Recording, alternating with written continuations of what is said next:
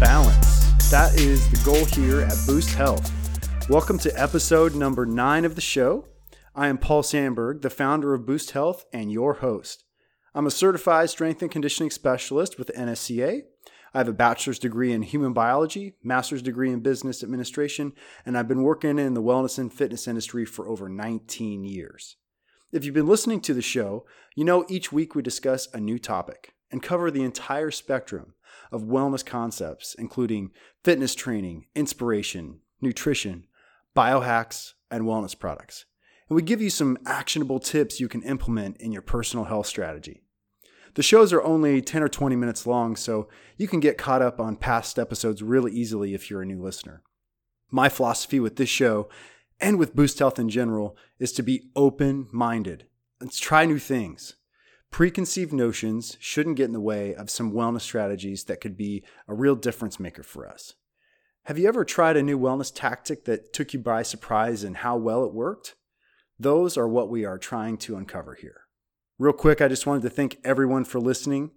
Please support Boost by telling a friend, family member, or colleague about the show that you think might enjoy it.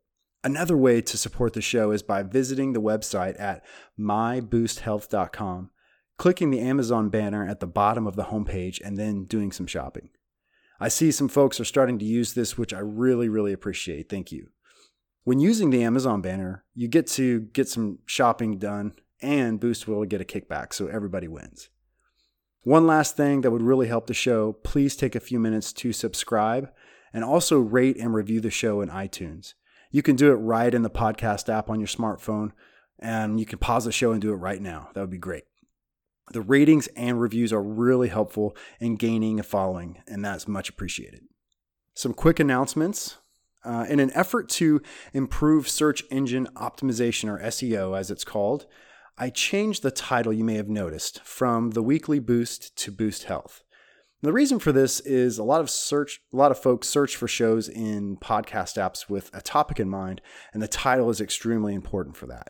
I needed future listeners to know the show is about health. The weekly newsletter that I email to everyone will still be called The Weekly Boost, though, which brings me to my next announcement. If you haven't already signed up for the newsletter, you might notice there's a ribbon on the homepage where you can subscribe to the newsletter. And just make sure that you don't miss any announcements or any of the posts or discount codes for the upcoming apparel. The Boost Health Corporate Wellness Program is a new section on the website that describes this component of Boost Health. We've been working with our first client and doing a series of wellness presentations on various topics and workout demonstrations. And so if you're interested or you think of somebody that might be interested, please let them know that's something that we offer. And I've been talking about this for the last couple months now. It's been a big build up and lots of work, but the launch of the Boost Health Performance Apparel line should be actually happening in the next week. We're really excited. We're just finalizing some back-end stuff with the store and shipping, but it's all going to be housed on the Boost Health website shop for your convenience. So it'll all be in one place. And just a reminder, we're going to have a cycling kit, strength training gear, a multi-sport kit, and casual wear. And I'll let you know when it's officially live. One other thing we're working on is we're weighing some different options for a Boost Health app for smartphones. It'll be a little bit of an investment, but I think it'll be a nice addition to the Boost Health offering. So we'll let you know when that officially launches. Okay, now on with the program. Episode 9 of the Boost Health Show is titled 3 Reasons to Stop Using Your Foam Roller. It has been almost exactly 1 year since I put my foam rollers in the corner of my home gym to collect dust. In March of 2017, I listened to an episode of the Greenfield Fitness podcast, and Jacob Schoen of Shift Sport and Wellness was a guest. They discussed spinal health, ELDOA methodology, that's ELDOA, importance of understanding fascia, foam rolling, and more. One of the key takeaways from their discussion for me was that I needed to try ELDOA stretching. And also, my foam roller may be doing me a bit more harm than good.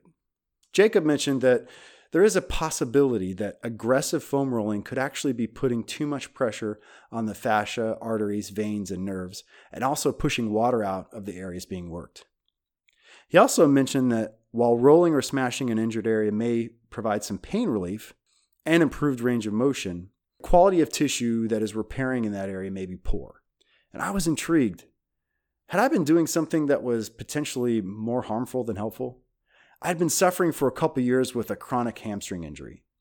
I injured it on a run and was continuing to have trouble with it despite a bout of physical therapy.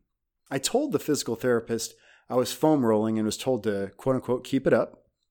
Also, foam rollers have been a hot item in the fitness industry for many years, touted for their benefits, found in studies to decrease soreness, increase range of motion, and improve performance. And I'll link to this study and all of the studies in the show notes and in the blog, so you can check those out there if you're interested. Now, as many of you know, I'm a protocol junkie, and the evidence seemed to point to smashing and rolling as a no-brainer for any workout program.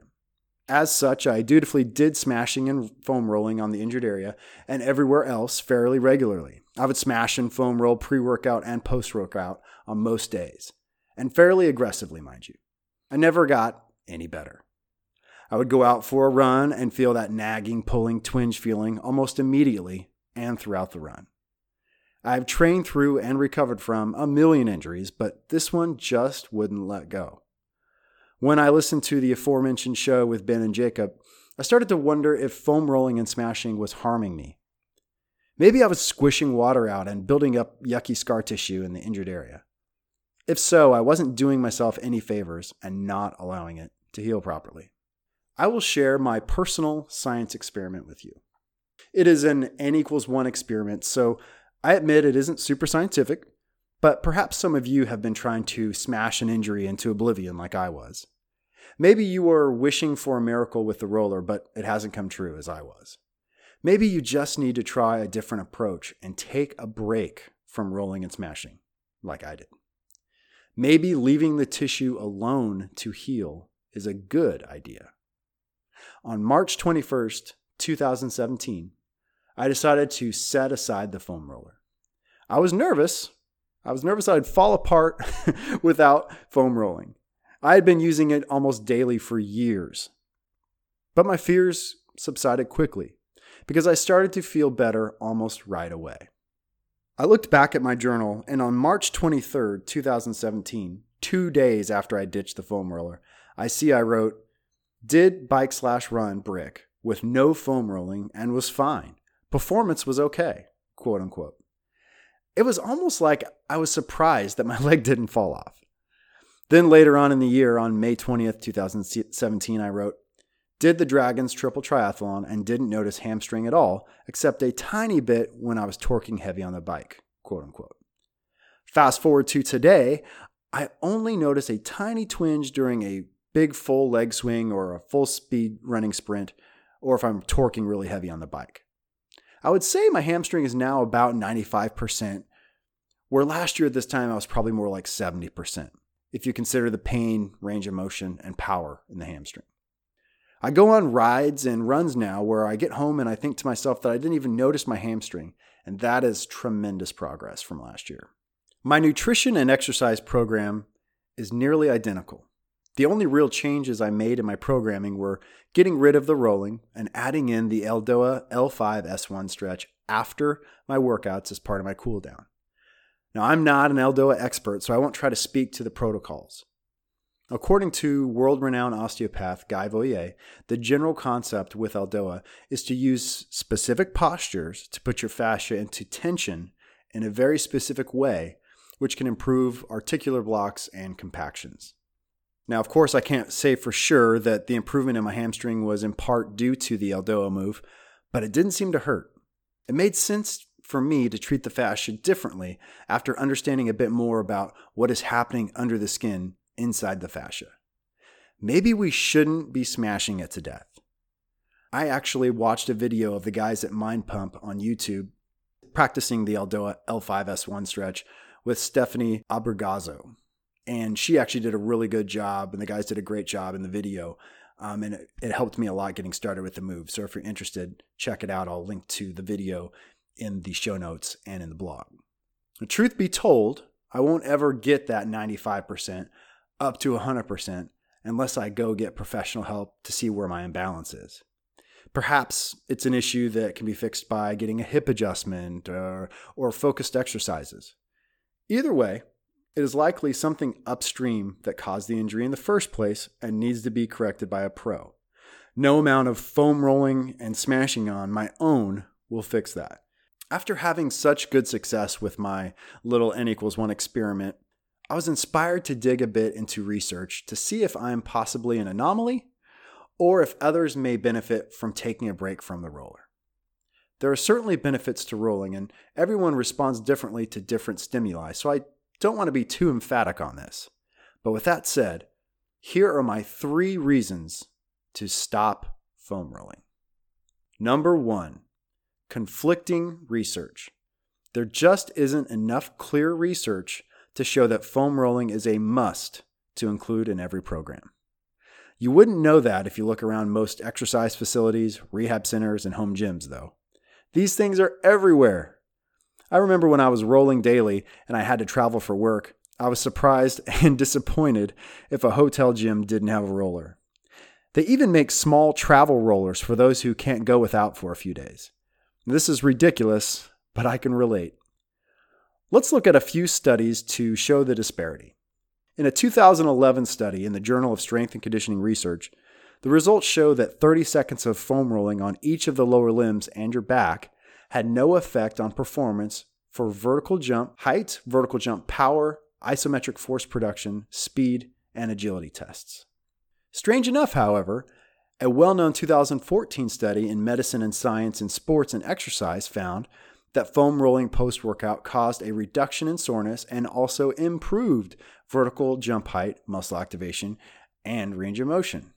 Well, that all seems like pretty good stuff, right? But the reasons that the rolling caused these benefits to occur should be considered.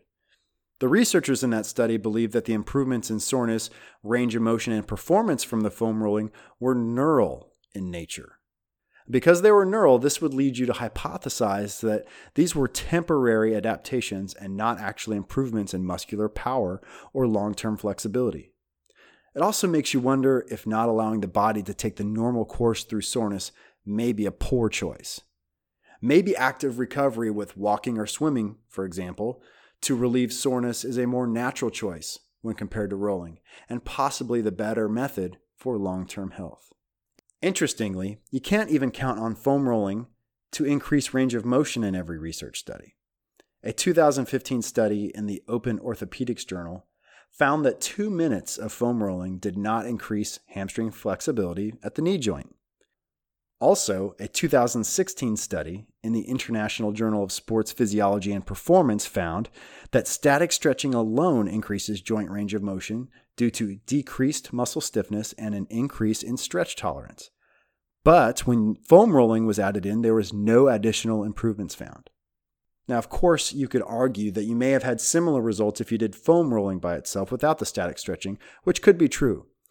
But I think what the takeaway here is that you get increased range of motion and flexibility from static stretching alone, without the possible negative benefits of smashing and rolling that we've discussed. Number 2, you are not a massage therapist. Did you know it matters how fast you massage depending on how deep you are digging in? Did you know if you are doing deep massage that you should only work in the direction of your heart? Did you know you should not do deep tissue work after a workout? I sure didn't know these things when I was foam rolling and smashing daily. But according to licensed massage therapist Rob Gibson, you have to be very careful if massaging or rolling deep into the tissue. Apparently, if you don't go in the proper direction and proper speed, you can rupture valves inside your veins and cause blood pooling and varicose veins. Also, deep tissue work post-workout can be deleterious because you can further damage already sensitive muscle tissue and veins due to the extra blood in the muscles. Also, it is important to understand that your muscle fibers run in all different directions throughout the body. A trained therapist will know how to work each area based on their knowledge of the muscle fiber direction, injury if applicable, range of motion, etc. My point is, maybe we should just stick to some static stretching post-workout and leave the tissue work to the pros. Number 3, no improvement. This one seems like a no-brainer, but heck, I did foam rolling for years without any improvement in my hamstring. I guess I thought I would eventually get it. rolling at just the right angle or at the proper time or with the right tool. At some point, you have to realize that there isn't going to be a miracle where you smash it just right and you're magically healed. Keep a simple journal of how you feel pre and post workout. If you don't feel improvement relatively soon, then consider alternative methods. One easy test could be to use the roller for 1 week, then go 1 week without and note any variation. Most importantly, seek a medical professional to help you with an injury before it becomes too chronic. Don't wait for magic from the roller to happen for years on end like I did. Maybe leave the roller out of your program for a bit and see what happens. Thank you so much for listening to the show. I'll be back next week discussing a new wellness topic. Please subscribe, rate, and review the show in iTunes. You can follow my workouts and Boost Health updates on Strava, Instagram, Twitter, and Facebook. You can also visit the Boost Health website at myboosthealth.com for links to everything, along with more motivation and information. And until next time, find your balance.